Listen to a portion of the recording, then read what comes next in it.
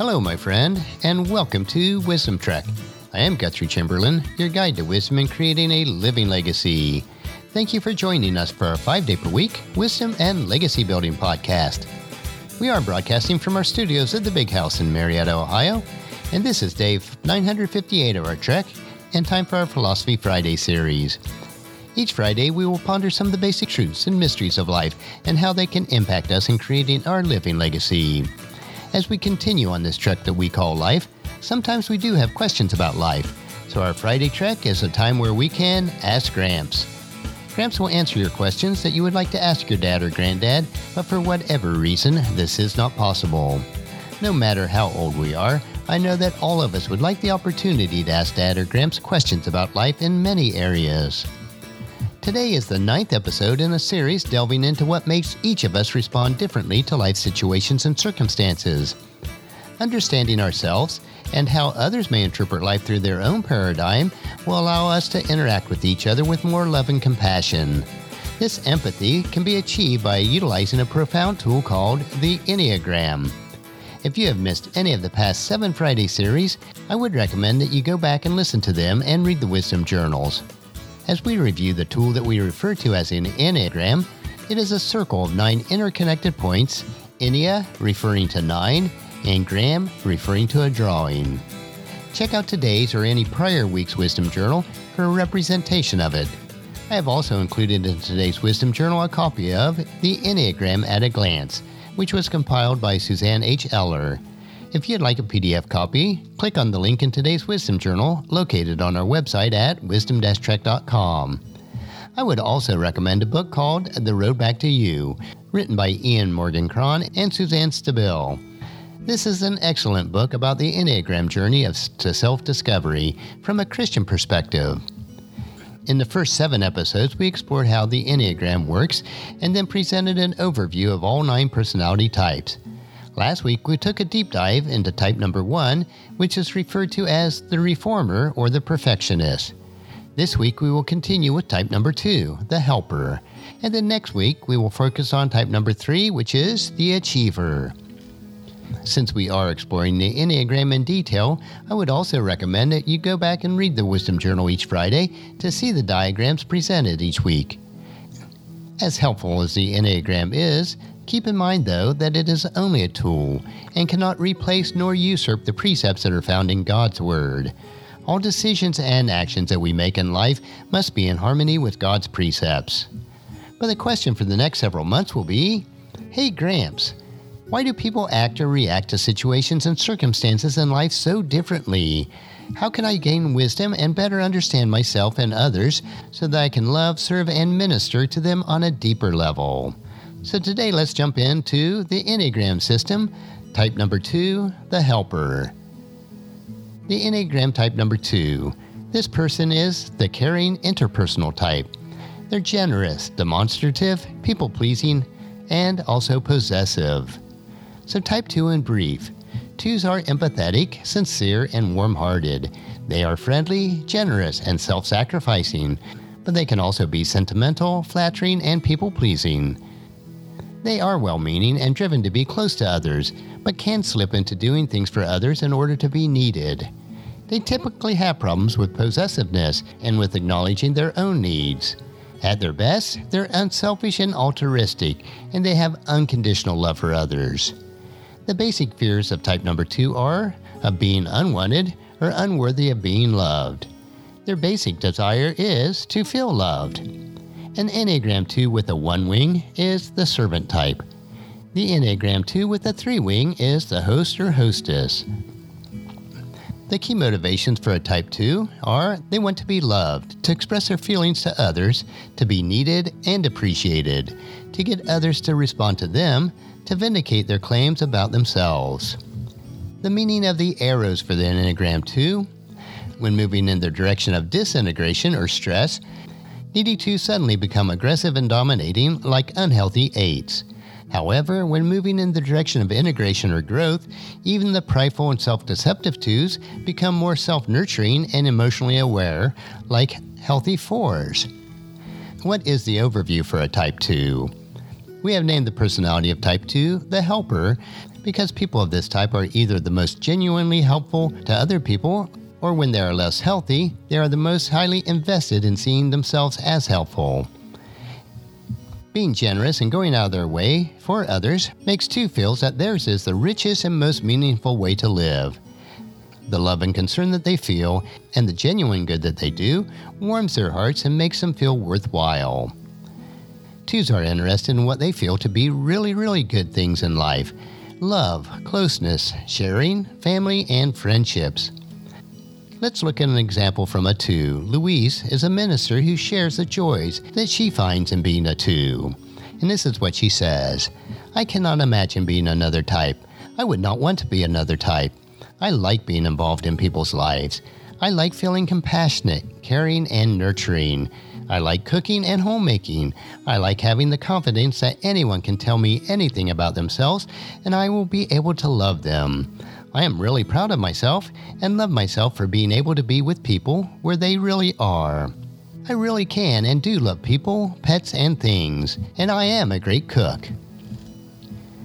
When 2s are healthy and in balance, they are really loving, helpful, generous, and considerate. People are drawn to them like bees to honey. Healthy 2s warms others in the glow of their hearts.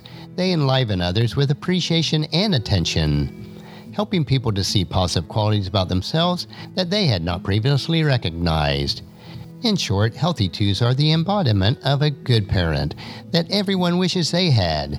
Someone who sees them as they are, understands them with immense compassion, helps and encourages with infinite patience, and is always willing to lend a hand while knowing precisely how and when to let go. Healthy 2s open their own hearts because they are already so open that they show us the way to be more deeply and richly human. And Louise continues her comment: "All of my jobs revolve around helping people. I was a teacher who wanted to be sensitive to children and help them to get off to a good start. I was a religious education director in a number of parishes. I thought that if people learned about their spiritual life, they would be happier. The most important part of my life is my spiritual life. I was in a religious community for 10 years, I married a former priest, and we both have our spirituality as a basis for our life together." However, 2's inner development may be limited by their shadow side, which is pride, self-deception, and the tendency to become overly involved in the lives of others, and the tendency to manipulate others to get their own emotional needs met. Transformational work for any of us entails going into dark places within ourselves, and this very much goes against the grain of a 2's personality structure, which prefers to see itself in only the most positive and glowing terms. Perhaps the biggest obstacle facing 2s, 3s, and 4s in their inner work is to having faced their underlying center, the fear of worthlessness. Beneath the surface, all 3 types fear that they are without value in themselves, so they must be or do something extraordinary in order to win the love and acceptance of others. In the average to unhealthy levels, 2s present a false image of being completely genuine and unselfish and of not wanting any kind of payoff for themselves, when in fact, they can have enormous expectations of unacknowledged emotional needs. Average to unhealthy 2s seek validation of their own worth by obeying their superego's demands to sacrifice themselves to others. They believe that they must always put others first and be loving and unselfish if they want to be loved. The problems that they run into with putting others first when they're average or unhealthy, 2s secretly have angry and resentful feelings that they work to repress and deny. Nevertheless, they eventually erupt in various ways, disrupting 2s' relationships and revealing the inauthenticity of many of the average or unhealthy 2s that they make claims about themselves and the depth of their love. But in the healthy range, the picture is completely different. As an example, Don Rizzo, who much of the work that I am presenting comes from, puts it this way: "My own maternal grandmother was an archetype 2. During World War II, she was mom to what seemed like half the Kessler Air Force Base in Biloxi, Mississippi, by feeding the boys, allowing her home to be used as a home away from home, giving advice and consolation to anyone lonely and fearful about going to war. Although she and her husband were not wealthy and had 2 teenage sons of their own, she cooked extra meals for the servicemen, put them up for the night, and saw that their uniforms had all the buttons and were well pressed. She lived until she was in her 80s, and remembering those years as the happiest and most fulfilling of her life, probably because her healthy 2 capacities were so fully and richly engaged. So let's next look at the Type 2's levels of development. And if you remember from the last couple of weeks, each of the types are broken into 3 major categories: the healthy, average, and unhealthy levels. And within each of those levels are 3 sub-levels. So let's start with level 1, which is in the healthy category. And this is where our number 2 is at their best. They become deeply unselfish, humble, and altruistic, giving unconditional love to themselves and others. They feel it is a privilege to be in the lives of others. Moving to level 2, they are empathetic, compassionate, and have feelings for others. They're caring and concerned about their needs. They're thoughtful, warm-hearted, forgiving, and sincere. As we move to level 3 under the healthy category, they are encouraging and appreciative, able to see the good in others. Service is important to them, but they take care of themselves also. They are nurturing, generous, and giving, a truly loving person. Let's move into the average category next, which starts with level 4.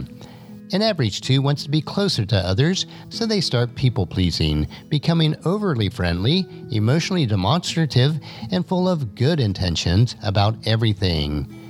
They give seductive attention, approval, or strokes of flattery. Love is their supreme value, and they talk about it constantly. As we move to level 5, they become overly intimate and intrusive. They need to be needed, so they hover, they meddle, and control in the name of love. They want others to depend on them. They give but expect something in return, so they're sending a double message. They are enveloping and possessive. The codependent, self-sacrificial person who cannot do enough for others end up wearing themselves out for everyone, creating needs for themselves to fulfill. Then as they move to level 6 within the average category, they become increasingly self-important and self-satisfied. They feel that they are indispensable, although they overrate their efforts on others' behalves. They tend to be a hypochondria, becoming a martyr for others. They become overbearing, patronizing, and presumptuous. And now let's move into the unhealthy category, starting with level 7. An unhealthy 2 can be manipulative and self-serving, instilling guilt by telling others how much they owe them and how others make them suffer. They abuse food and medication to stuff their feelings and to get sympathy. They undermine people, making belittling and disparaging remarks. They are extremely self-deceptive about their motives and how aggressive and or selfish their behavior is. On level 8, they become domineering and coercive. They feel entitled to get anything they want from others. They want repayment from old debts, money, and sexual favors. And as they move to the lowest level, level 9, they're able to excuse and rationalize what they do since they feel abused and victimized by others and are bitterly resentful and angry. The summation of their aggressions result in chronic health problems as they vindicate themselves by falling apart and burdening others. This generally corresponds to a histrionic personality disorder and fictitious disorders. Now let's move beyond the levels to personal growth recommendations for the Enneagram 2s. First and foremost, remember that if you are not addressing your own needs, it's highly unlikely that you'll be able to meet anyone else's needs without problems, underlying resentment, and continual frustration. Further, you will be less able to respond to people in a balanced way if you have not gotten adequate rest and taken care of yourself properly. It is not selfish to make sure that you're okay before attending to the needs of others. This is simply just common sense. Next, try to become more conscious of your own motives when you decide to help someone. While doing good things for people is certainly an admirable trait, when you do so because you expect the other person to appreciate you or do something nice in return, you are setting yourself up for disappointments. Your type is in real danger of falling into unconscious, codependent patterns with loved ones, and they almost will never bring you the results that you want. Next, while there are many things that you might do for other people, it is often better to ask them what they really need first. You are gifted as a 2 to accurately and by intuition feel the needs of others. But that does not necessarily mean that they want those needs remedied by you in the way that you have in mind. Communicate your intentions and be willing to accept no thank you. Someone deciding that they do not want your particular offer for help does not mean that they dislike you or are rejecting you. Next, resist the temptation to call attention to yourself or your good works. After you have done something for others, do not remind them about that. Let it be. Either they will remember your kindness themselves and thank you in their own way, or they will not. Your calling attention to what you have done for them only puts those people in a spot that makes them feel uneasy. It will not satisfy anyone or improve your relationships. And last, learn to recognize your affection and good wishes for others, even when these are not in the terms that you are familiar with. Although others may not express their feelings in the way that you want, they may be letting you know in other ways how much they care about you. If you can recognize what others are giving to you, you will rest more easily in the knowledge that you really are loved. Love is always available, but only to the degree that we are present and therefore receptive to it. That will conclude our focus on personality type 2, the helper. A word of encouragement for those of you that are Enneagram type 2s from God's Word. Your heart for service must stem from a heart of love, both for yourself and for others. Mark chapter 12, verse 30 and 31. And you must love the Lord your God with all your heart, with all your soul, all your mind, and all your strength. The second is equally important. Love your neighbor as yourself. No other commandment is greater than these.